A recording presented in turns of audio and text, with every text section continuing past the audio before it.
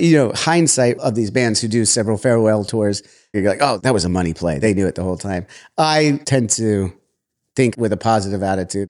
I'm sure most of the time they really believed it was going to be their last tour. And then, I just experienced it. We were off for 6 years. We weren't disbanded or anything, but we were working on a record and things got in the way. And I could attest, dude, after you're home for a while, you want to get the fuck back out there. I can understand for the right price. You definitely consider it at the very least.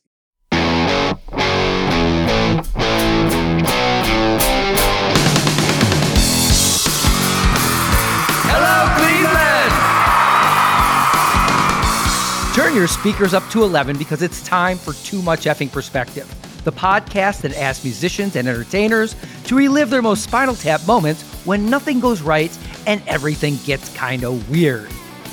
I'm your host, Alan Keller, a comedy writer in LA and former lead singer of the least heralded Chicago band, The Falling Willendas. And I'm your co-host, Alex Hoffman, former tour manager for Radiohead and former lead singer of the least heralded Milwaukee band, The Vainglorious. Our guest today is Johnny Christ from the band that beat out Rihanna for an MTV Music Award, Avenged Sevenfold. We talked to Johnny about being pelted with sandwiches when opening for Iron Maiden in Italy, how it felt to tour Europe simultaneously with Guns N' Roses and Metallica, and what unflattering nickname the road crew gave to Avenged Sevenfold's expensive skull with wing stage prop. So without further ado, let's go to the TME show.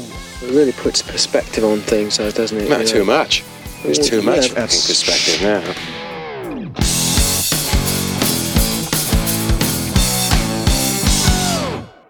Alex, I want to start the conversation today by just saying I am not in my recording studio, also known as my bedroom, which is hermetically sealed and has pillows and stuff. I'm actually in my kitchen because my wife is ill. Oh, boy. So if you hear an echo with my voice, it's because it's ping-ponging off the pots and pans, right? So cut me a little slack here. Fair enough. So I want to talk about our chat today with Johnny Christ, and we learned something really interesting. Johnny loves two bands that I love, the Beatles and the Beach Boys. Yeah, it was an immediate love fest between you guys around that. Yes. And, Avenged Sevenfold doesn't sound like either of those bands. So that was interesting to me. But we also recently sat down with 311 lead singer Nick Hexum. And you know what band he worships? Do you remember? The Clash, right? Right, The Clash. And if you're familiar with 311's music, other than the occasional reggae beat The Clash would appropriate, there isn't much Clash in that band sound either, I don't think. And it made me think of how, as musicians, the artists we admire may not always be influences. Or if they are, it may be so subtle or so diluted to not really have an impact on our actual sound. Yeah. And the truth is, it's usually not a great career move to be too influenced by the artists we love. I mean, that's called being a tribute band. Or derivative and unnecessary because we're doing something that's already been done. So why do it? Yeah, that's right. It reminds me of the Stone Temple Pilots' first album. And when it came out, I was like, we already have Pearl Jam. We don't need this band. And then they came out with their second album in 1994, Purple. Somehow it evolved into their own sound that I frankly liked even better than Pearl Jam. Yeah, well, I think a lot more heroin was in the mix between those two albums. But anyway, that's... They turned the heroin up to 11 in that album. Yeah, right. Speaking of heroin, it's kind of like cooking. You give two chefs the same ingredients and they can whip up completely different dishes like you're probably doing right now in your kitchen. I love that analogy. As you know, we try not to diss other people's music on this show because it's just a matter of taste, right? So as a vegetarian, I like to just say that one of the ingredients of, say, Wake Me Up Before You Go is chicken. And I don't effing like chicken. A lot of people like chicken. I understand that, but I don't. So I don't really listen to Wake Me Up Before You Go. Well, yeah, I mean, that was Wham. And of course, George Michael later really delivered us filet mignon. Well, I don't eat filet mignon either, but I think you're talking about faith. And I do it like that. So that I think is kind of a salad bar, like our band today. I consider Avenged Sevenfold a salad bar because I really like the music. Yeah. So let's get right into it. Let's talk to the guy whose band is that salad bar, Johnny Christ. But first, a short break. Well, hey friends, my name is Zach Lupitin. You may know me from the band Dust Bowl Revival, but I also host a music discovery podcast called The Show on the Road. For the last 5 seasons, I've been able to dive deep and have intimate chats with folks like the Lumineers, Ani DeFranco, Wolfpack, Keb Mo, Lake Street Dive, Bela Fleck, and more. So guess what? After 150 conversations with some of my favorite songwriters from around the world, we are bringing brand new episodes to the Osiris Network. New interviews and intimate acoustic performances will be coming at you this summer. And which episodes are coming next, you ask? I am Zach Goody, the lead singer for the band Smash Mouth. Our band is called Milky Chance. We are based in Berlin. My name is David Shaw. I sing and write songs with my band, The Revivalists. Trust me, these conversations go some wild places. So subscribe to The Show on the Road on Osiris, and we'll see you soon. One Hit Thunder is a podcast where we both celebrate and have a good laugh about bands and artists that had just one hit that we all know. Each week, we're joined by a guest from the world of music or comedy to learn more than you ever thought you would about some songs that you can't forget. And we decide if they brought the one-hit thunder or were nothing more than a one-hit blunder. Look, if you listen to the show, you're probably going to laugh, and I guarantee you're going to crush next time the bar has music trivia. Tag Team, Jane Child, Meredith Brooks, Looking Glass, Sean Mullins, Eiffel 65, EMF, Crash Test Dummies, Crazy Town, Chumbawamba. We have hundreds of episodes in our back catalog and a new episode each week, so pass the Dutchie, make sure you're connected, and subscribe to One Hit Thunder wherever you get your pods. And now a musician whose podcast Drinks with Johnny, Alex and I recently appeared on, and is also part of the Evergreen Podcast Network, so we're kind of like podcast cousins. Avenged Sevenfold's Johnny Christ.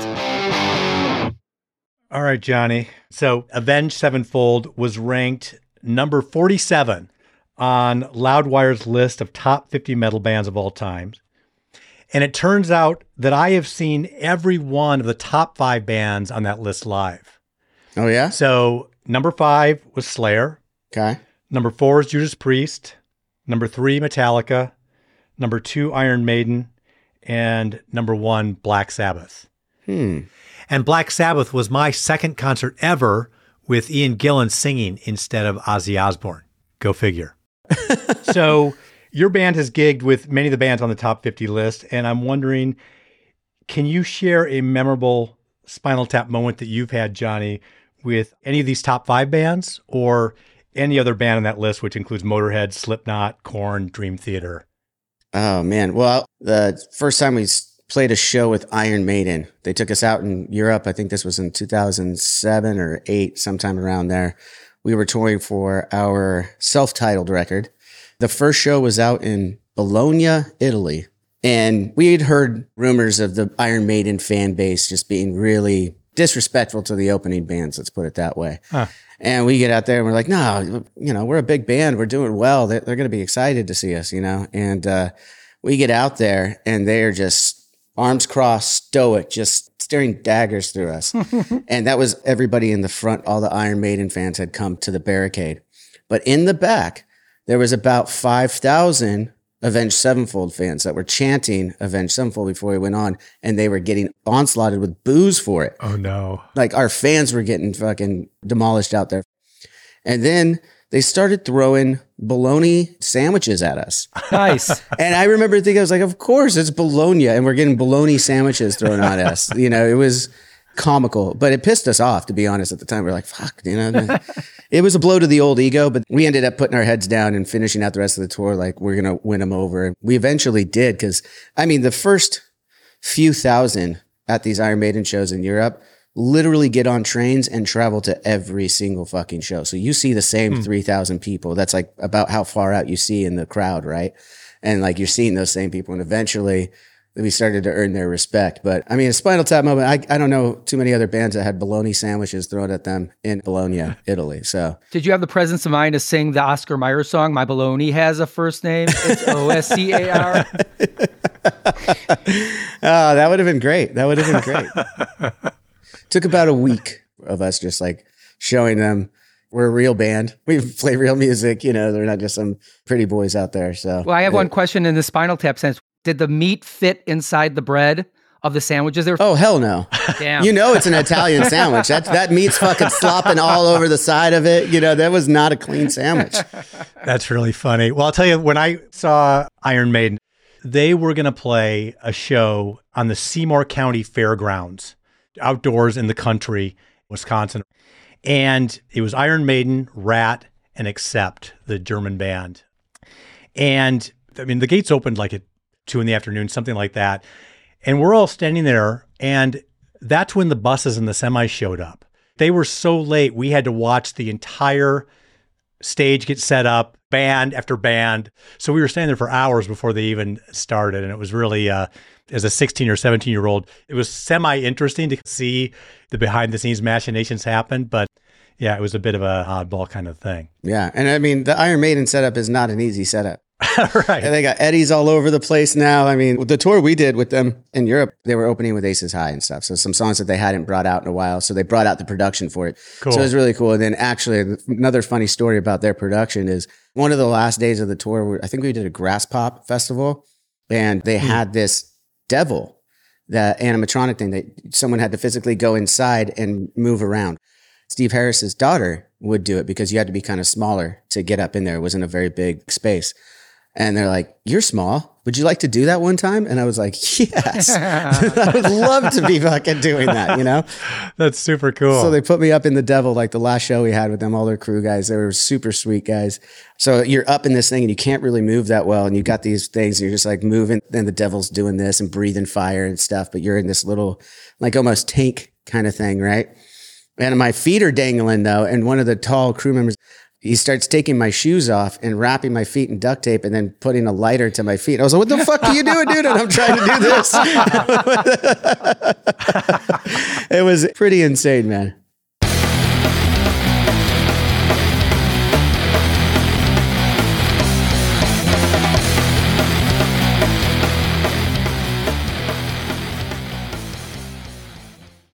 Johnny, you're the first band we've had on the show that's roughly the same genre as Spinal Tap, that is heavy metal. Oh, yeah. Now, Spinal Tap's brand of metal is best represented by the lyrics to their song Heavy Duty, which go, "Just crank the volume till the point of pain. Why waste good music on a brain?"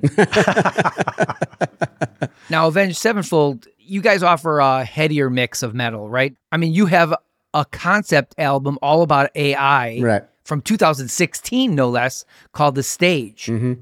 How do you see your band's place in the genre? I mean, I guess some of our earlier stuff is definitely a little bit more metal. I think we've always classified ourselves as just a hard rock band. We are inspired by all those other hard rock acts, and it brings it all together for us. Like, we do have punk elements. We have metal elements sometimes too. We have hardcore elements. We have pop rock, classic rock elements. And we have eclectic tastes. So we are also pulling from country songs. I mean, we just kind of run the gamut at this point. So it's kind of hard to pigeonhole us. And the honest truth is that we just write what we think is good for us. Like, at the end of the day, we're trying to accomplish something that we think is good. Then you put it out and hopefully other people agree. But the goal is to write something that we enjoy. And we're pulling from our own inspirations, which are so vast between 5 different guys. A lot of people would look at us as a heavy metal band, but I think that we're so much more than that.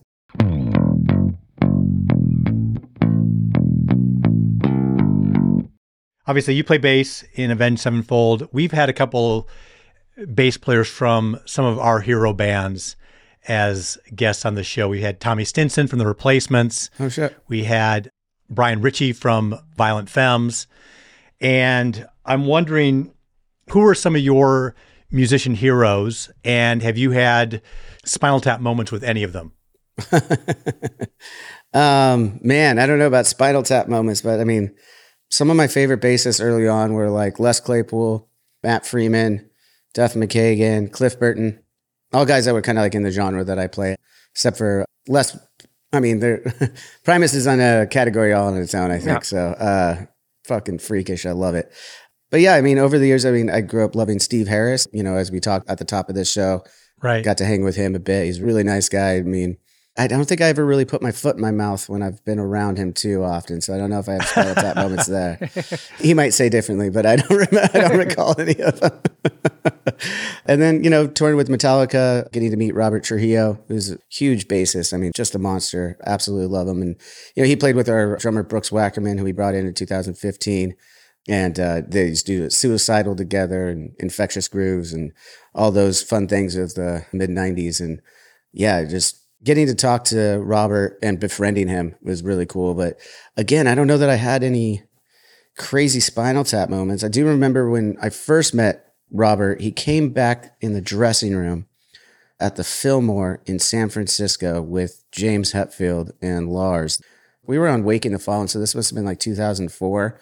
And just to be clear, James and Lars Ulrich being, of course, the leaders and co-founders of Metallica. Right. They come to the show. They introduce themselves backstage in the green room. Robert's looking at my bass. I'm playing a Music Man at the time. I wasn't expecting him to be there. And I'm warming up, and he's like, "Oh, you got a Music Man? I really like this." I was like, "Yeah, man, I really like him too. It's pretty cool, right?" Yeah. Then they leave, and me and my late drummer, Jimmy, were huge Metallica fans, as all of us were, but both of us looked at each other after they shut the door in the room, and we're like, did that just fucking happen? I got so excited, I just started playing this crazy riff. And he's like, "I've never seen you play that fast before." I'm like, "I'm jazzed up. Let's go play this fucking show. Like, this is great." That's awesome. I don't know if that's a Spinal Tap moment, but it's certainly a story we're sharing. No, it's crazy. Meeting your heroes is always such a iffy proposition. I got to meet Elvis Costello a couple years ago, and oh shit, that must have been rad. And I'm like, okay, do not say to him, "You're the reason why I started playing music." Just don't say that to him. Of course, that's exactly what I said to him. He's like, "Oh, really? Is that good or bad?" Right. Oh, that's funny. I befriended Robert over the years. Sure. I don't think I've ever told him that story. Or James or Lars. I don't think I've told any of those guys that story. Just like... You guys end up touring with Metallica, right? Yeah, shortly after that.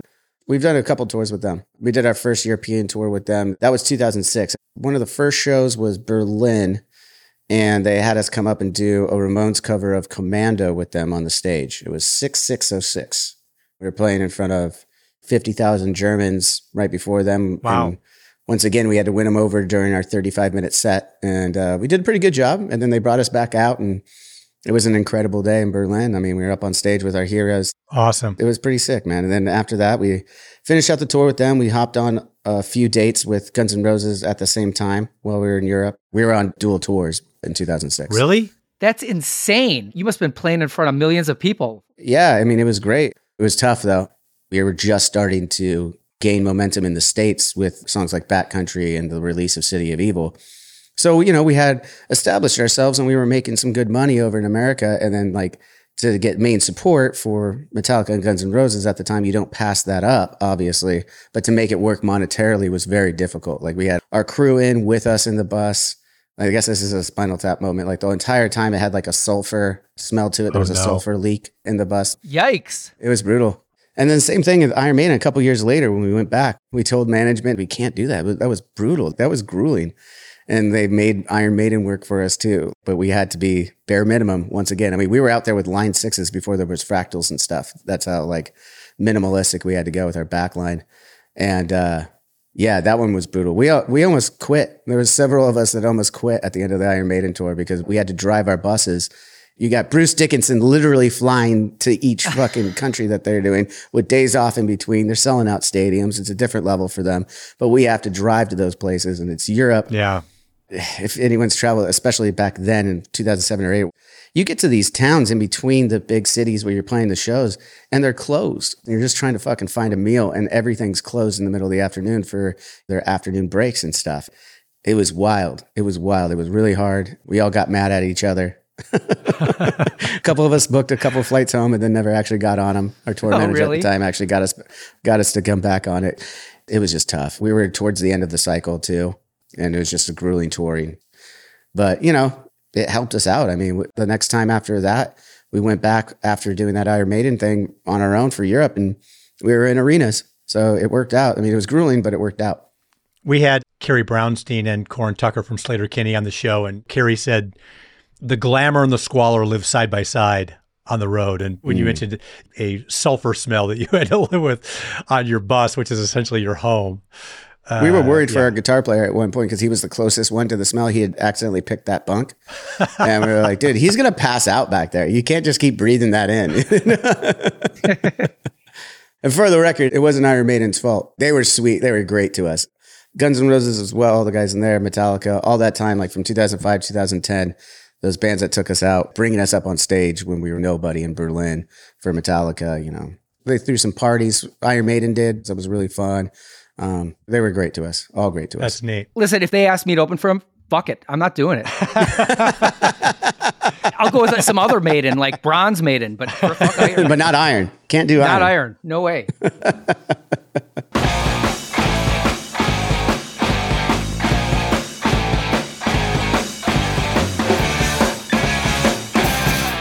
Johnny, I heard the great Drinks with Johnny episode with Dave Ellefson from Megadeth.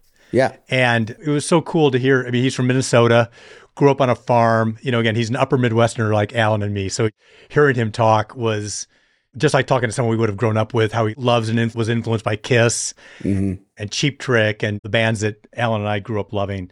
Alan, actually, I don't know if you loved Kiss growing up, but I did. I had... I liked them. I was fond. Yeah, I had every album through Alive 2. So when Dave was talking about literally the back cover of the legendary Kiss Alive double album and the photo of the seated crowd, I could totally picture what he was talking about. And he told this hilarious story about having this nice apartment in LA. And he said, I grew up in a good family. So, we had furniture in our house. So he had like a couch and he had dishes in the cupboard in his LA apartment. Right. And he mentioned having Slash and Steve Adler from Guns N' Roses come over before they started making money from Appetite for Destruction, stuff like that. And just being blown away that he actually had dishes, right? And a place to sit. So my question for you is, have you ever gone to a fellow musician's place and been blown away either by the high life or the low life attributes of their living conditions? I mean, there's a couple that come to mind that I've actually gone to their houses, both of them being drummers, Mike Portnoy and Vinnie Paul, late great Vinnie Paul. Vinnie Paul's house, when I first went there, I was kind of blown away. It was a place out in the Dallas suburbs, just outside of there. Nice big house. He's got game rooms. Everything's like kind of spread out perfectly for entertaining at all times. He used to have barbecues for every band that would come through that he was friends with. He would just like, hey, before your show, or if you have a day off, come over to the house. Great with hospitality. And I just remember thinking like, this is the way to do it. When I get my house, I was in my early 20s and I was like, when I get a house, I'm going to do it like this. That was a really cool moment. He was just such a sweetheart. Loved him. And then Mike Portnoy was in Pennsylvania. And I remember going over to his house. This was after I already had my house and stuff. But I was like, oh, he's got a basement. Southern California, we don't have basements. And in his basement, he had a rad movie theater and then like his drum room. And then there was even a third room. This is all in one basement level where he had all of his memorabilia and records and everything. And I mean, it was an entire room of this shit. And I was like, that's why you're an encyclopedia of music knowledge. He just knows everything about music. It's insane. But yeah, that was a really cool spot too. I was like, dude, no wonder you live out here. You don't have to go anywhere. You got this nice pool. You got this movie theater downstairs. I was like, that's the way to do it. And then shortly after, I did a remodel of my house and built my own bar and movie room upstairs because I can't go below. So I had to do the same thing upstairs. So I took some inspiration from a couple of those guys. That's cool. I feel like Elfson said that Portnoy's house is kind of a mashup of Tower Records and Guitar Center. Yeah, it's exactly what it is. Yeah, it's pretty unique, man. It's a cool place. But guys, you don't need to be in the music business to have a cool theater. The nicest home theater I ever experienced was my brother-in-law's in-laws in Iowa. They have a farm, a nutrient for cattle, and they made so much money off of that. They had basically a Lemley theater next to the farm. It was the most amazing theater I ever saw. So... Oh yeah, and I've heard Snoop Dogg's theater is amazing too. He's got a compound that I forget who I was talking to. They went and did a showing of their movie there, and I heard it was like amazing. He passed out a bunch of joints, a bunch of alcohol, and like had his private theater. It doesn't matter where you got the money from. You build a movie theater when you get it. Absolutely, get yourself a movie theater. When I was a tour manager. And I was out with the Chills from New Zealand. One of their managers was Madonna's sister, Melanie. Right. And so we got to go up to Madonna's house in the Hollywood Hills and swim in her pool. She wasn't home, but Melanie had the keys. So we were hanging out there. And, this was before cell phones. And so I was sitting around in Madonna's living room, and there was a phone there. And I was thinking to myself, is there a way that I could discreetly pick up this phone and call my parents back in Wisconsin and say, I'm calling you from Madonna's phone? Hello, operator. But that would have been on Madonna's long distance bill. And I'm sure she's looking at every itemized line at that. That's how rich people get rich. Yeah. They check their credit card statements.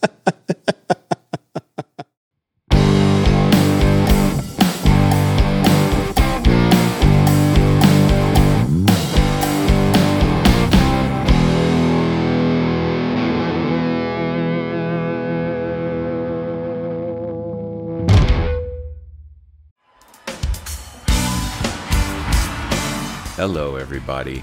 I'm Bruce. And I'm Nolan, and this is the Corner of Gray Street podcast.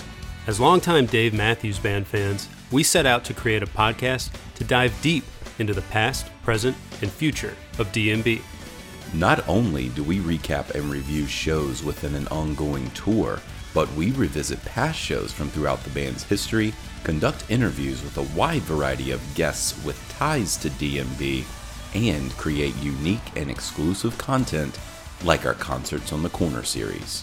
Whether you're a fan of the band or just a fan of great music, we think you'll find something you'll enjoy. We can't wait to see you on The Corner of Gray Street.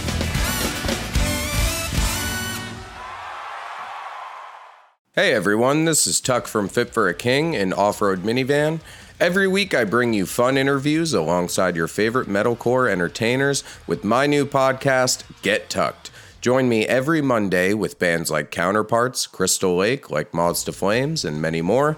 We play unsigned and undiscovered bands, deep dive into each artist's history, and of course provide the greatest breakdowns in current metalcore. Tune in to Get Tucked every Monday, out now through Sound Talent Media. I got a question for you, Johnny. So in Spinal Tap, they have an album, Smell the Glove. Yes. And the label so good. won't go with it, and it's very controversial. But you guys did... But you should have seen the cover that they wanted to put on it. Right. That's right. Well, but on your album, Life is But a Dream, you worked around it. You have multiple album covers, right? Mm-hmm. That's really cool. How do you manage that? Well, I mean, it's kind of the way that you distribute physical copies these days, right? You give special things to it so that there's a value in purchasing a physical copy rather than going to a Spotify or Apple and streaming it. And we worked with Wes Lang on this, amazing artist. He made some incredible artwork that we've used for merchandise and the album artwork. And we just did variations of it. He did a piece of art for every song on the album. Cool. And it was fucking awesome. And there were so many rad variations that we could have even used that we were like, well, these are great too. So let's do different prints of the same thing too. So that's why our vinyls have different colorations and stuff like that. But yeah, he came up with concepts for each song pretty much and different variations of our Death Bat and the Grim Reaper guy coming in. And it really was just a collaboration that happened for the right reason. And we love the art, so we're going to use it, I guess is what it comes down to. Well, it's great added value. As you said, you have to encourage people to buy physical copies these days. I still have to this day, I have the Talking Heads Speaking in Tongues, and Robert Rauschenberg did the design for it. And it's really cool. Right. The whole sleeve actually interacts with the vinyl itself. And as you turn the record, it changes the picture. That's awesome. That sounds great. And it'd be worth a lot of money if I knew where it was. I packed it away like 30 years ago. It's in a box somewhere. Somewhere. You'll find it. You'll find it. With my Lenny Bruce autograph and my Hank Aaron autograph. Hank Aaron autograph. That's no joke. Yeah, I think the rats in your attic have probably gotten to that already too. Yeah, they got to my tuxedo, but it was a great Halloween costume. That worked. Did you clean it first, or did you leave the rat poo on it? Not for Halloween. I'm not going to. It's got. That's disgusting. It's got a pocket full of rat shit in it. Yeah. Shit. That's how the plague started, man. You got to be careful with that shit. I just thought it was a bruise, but it's actually the plague. Horrible. So, Johnny, I was a fan of Motley Crue in the Shout the Devil era. And in fact, my high school talent show band played Red Hot at the Catholic boys' school where I went. And Rad. So I'm familiar with sort of the rebelliousness of the references of the devil. And of course, Motley Crue had the pentagram and all that kind of stuff. What's the backstory as you understand it is kind of the use of the skulls? In fact, Avenged Sevenfold, you have the skull with the bat wings as kind of your logo. What's kind of behind that? Oh, man. Well, we go back to the precipice of our death. That's what we call the skull with the bat wings. It's been dubbed the Death Bat. That was branding as a band, just as a garage punk rock band when we were very first starting out. I wasn't even there for it, but I know the story well. So basically, we idolized bands like the Misfits, Iron Maiden, for their imagery and their artwork. Because, I mean, everyone might not know a bunch of Misfits songs, but they know when they see the ghoul mask, that's Misfits. Right. And we wanted the logo that you knew what it represented without any words around it. So that's why we came up with the Death Bat with our late great friend, Micah Montague. The guys came up with the idea, pitched it to him. We wrote a sketch with a pencil right there on a piece of paper, and that's how the Death Bat was made. I think it might have gone through a couple iterations. Don't quote me on that, but it was pretty quickly decided that the original Death Bat would be our logo that could speak on its own. Interesting. We did have a funny iteration of the Death Bat for ourselves that would be more of a Spinal Tap moment. We were enjoying the success of City of Evil, and we did a co-headlining tour with Coheed and Cambria, and we wanted to up our production for the first time. So we had what was supposed to be a really badass steel Death Bat, a skull with the bat wings, and it was going to pop up at a certain point of the show, and its wings were going to go, and it was going to be this epic thing, similar to what happens in Spinal Tap, right? It didn't work out so well. Let's put it that way. Sometimes it did, and it was kind of cool, but like more often than not, it was on a hydraulic system that, you have to cover up the hydraulic with black curtains so you can't see that part, so it looks like it's floating. When we showed up to the first show, and we just looked at it, we're like, I mean, it's kind of cool, but it also looks really fucking cheesy. And we paid for this fucking thing to get made. And sometimes it just wouldn't rise. The wings wouldn't do anything. It would just be sitting there. And we're like, nope, that's our prop for the night. Yeah, it was pretty funny. I mean, and the crew members, we thought it was all cool. We're in the early 20s. We're a hard rock, heavy metal band. We're doing some kick-ass things. It's going to look badass. And they named it Fluffy. And I was like, God damn it.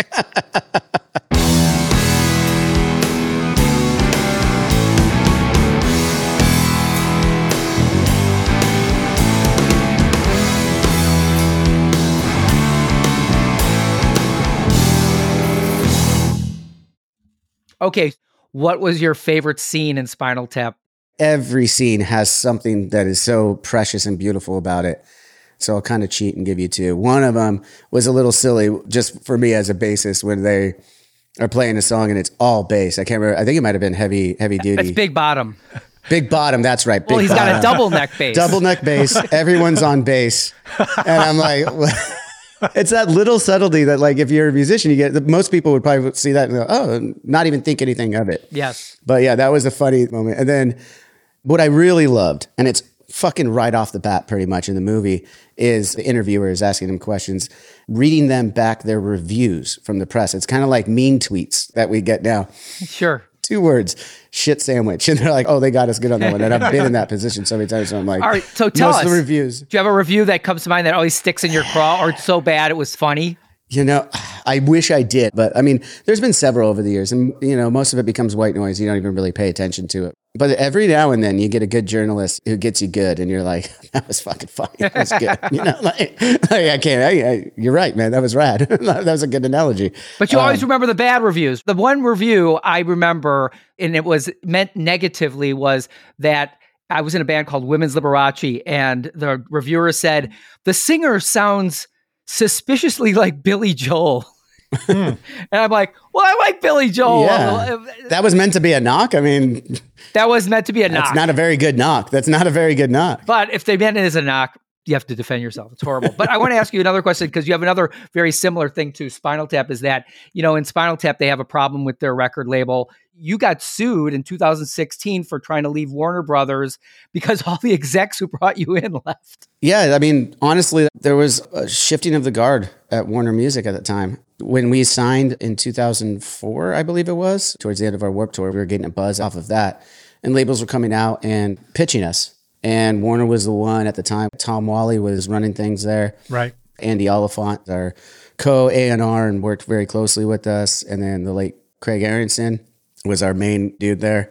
And between the three of them, and then, of course, the cast of Xavier, I'm sorry, I'm forgetting a bunch of names. There was a good crew that really understood this band, and that's why we went with them. It wasn't an issue of money or anything like that. Everything was pretty much apples to apples. But this was the crew that we wanted to go with. We felt that they had the right team.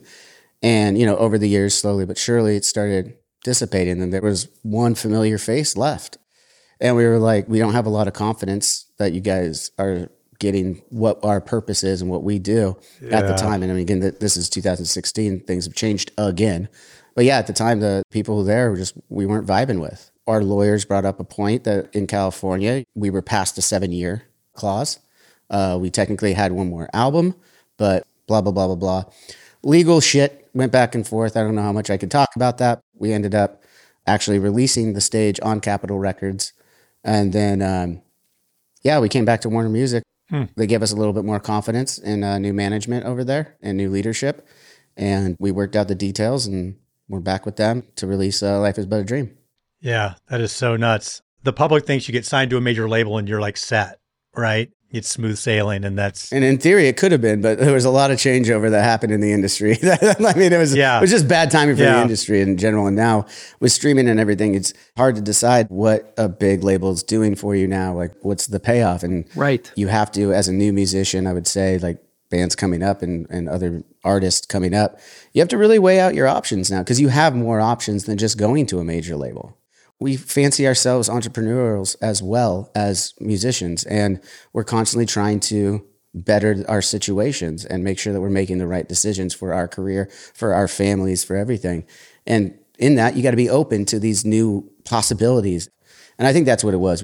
We were fed up. We didn't feel like we had a lot of confidence there. So we made the decision, and then we came back, I guess. So it all worked out.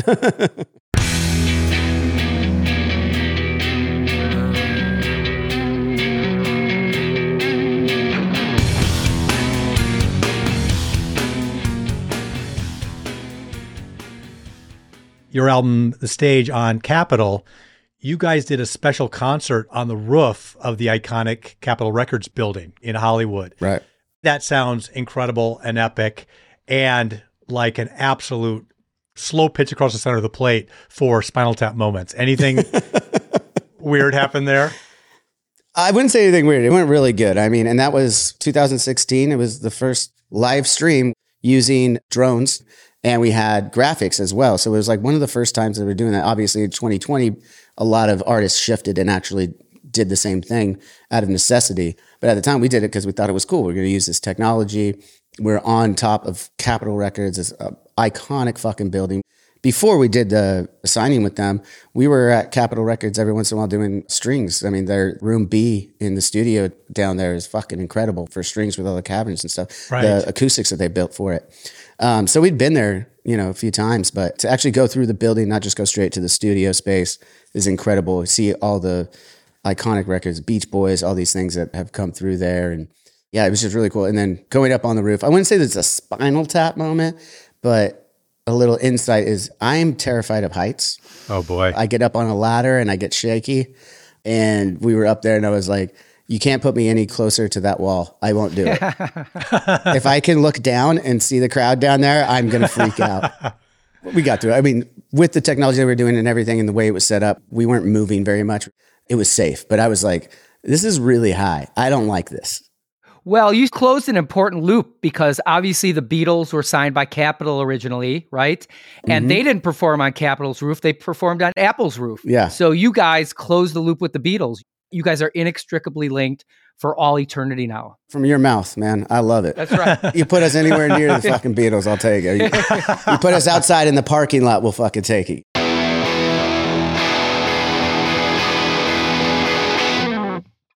Johnny, it's fun for us sometimes to go to the fans and ask them what questions they'd like us to ask.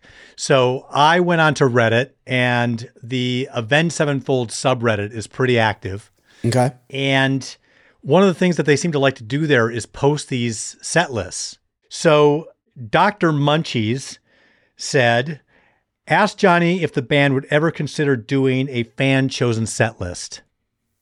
I mean, never say never, but I mean, I don't see it happening anytime soon. Yeah, I'm just being honest. I mean, like I appreciate it. I really do. I appreciate the fan base and I appreciate their enthusiasm for everything. I mean, I know it's cliche, but it's true.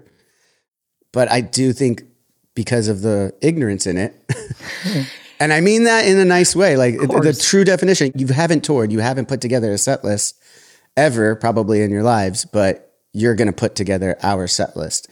And I think it's awesome. I think it would be really fun to do. It would be very fun. So that's why I say never, but I will say we take a lot of time and effort in putting the right set list together. It's not like we're just, we want to play this tonight. Like there's a lot of thought and because you want to please as many people as you can and keep it interesting for us on stage. As soon as we're not interested in it anymore, you'll be able to tell. The fans will be able to tell. It won't be the fun environment that we like to bring to our live show. So there's a lot of factors that you have to bring in to get a 2-hour set the right way. And when you're going to have these high moments and when it's going to come back down, I know it might seem arbitrary, but it's not. It's very methodical the way that we pick our set list. So that's why I would say never say never. Yeah, that's fair. Well, not anytime soon. But never. But you know, nah. But you know what's funny? I only grabbed that one line from what Dr. Munchie said. He or she suggested this actually methodical process for determining what that set list would be. Oh, maybe I spoke too soon. I would love to not have to have those discussions with my bandmates on set lists. Right. Like, Yeah, I'll bet. just send me the homework. Let's go. Anyway, I will send it to you, Johnny, just because you might think it's interesting. Absolutely. All right, one more from Reddit. X21. Well, actually, let me do a little preface on this.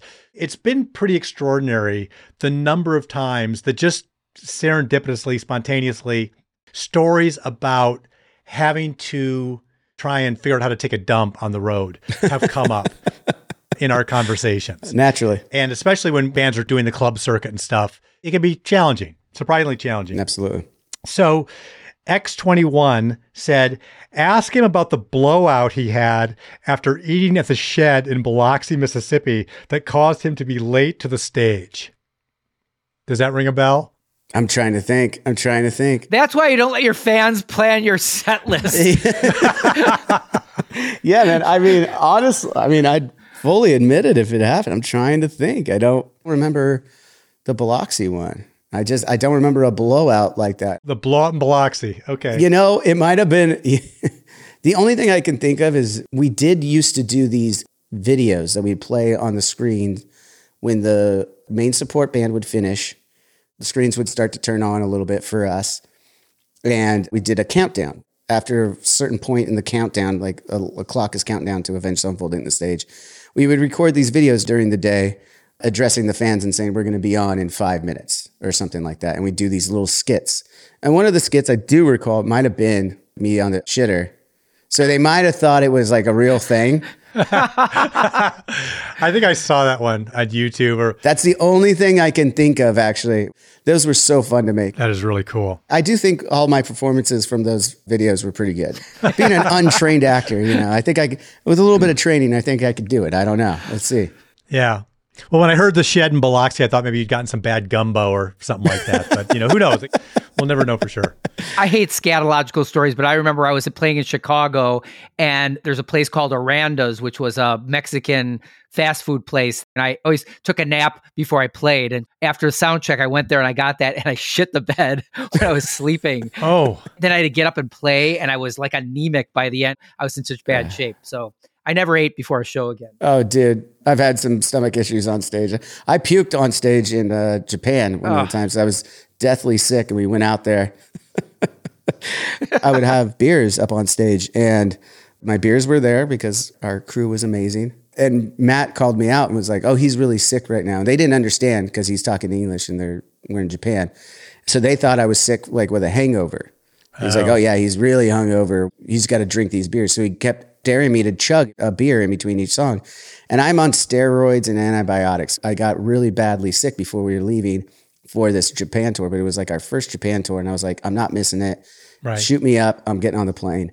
So I'm definitely fucked up. And Matt Berry, our crew guy tried to save me by filling up the cans of beers with water.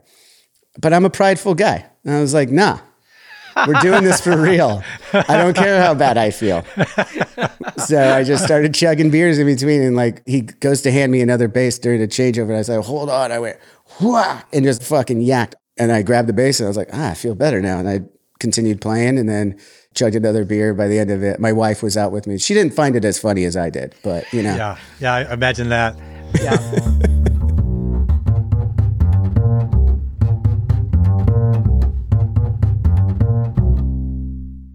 Johnny, thanks so much for being on. This has really been a lot of fun. Oh, thank you. This has been fun, man. Yeah, and we'd like to know where our listeners can find out all the information about what you're doing, how to support you, so on and so forth on socials and et cetera.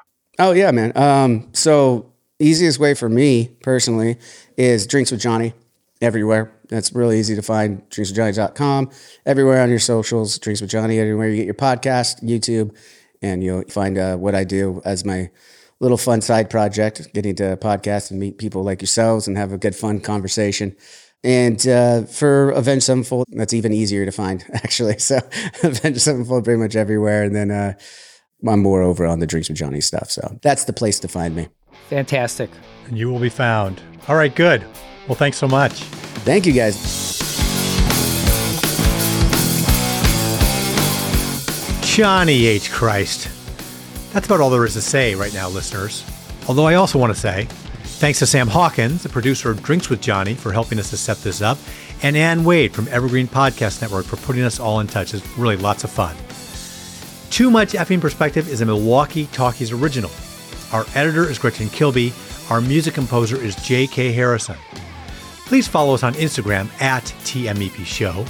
Visit our website at tmepshow.com to sign up for our mailing list, and find our other episodes featuring rock stars, comedians, and entertainment luminaries whose bizarro stories we enjoy and we think you will too on Apple Podcasts, Spotify, or wherever you listen. Although it would be as great as having armadillos in our trousers, this podcast is not affiliated with This Is Spinal Tap, and no person or entity connected with the film has sponsored or endorsed its content. This podcast is not affiliated, sponsored, or licensed by Authorized Spinal Tap LLC or Century of Progress Productions.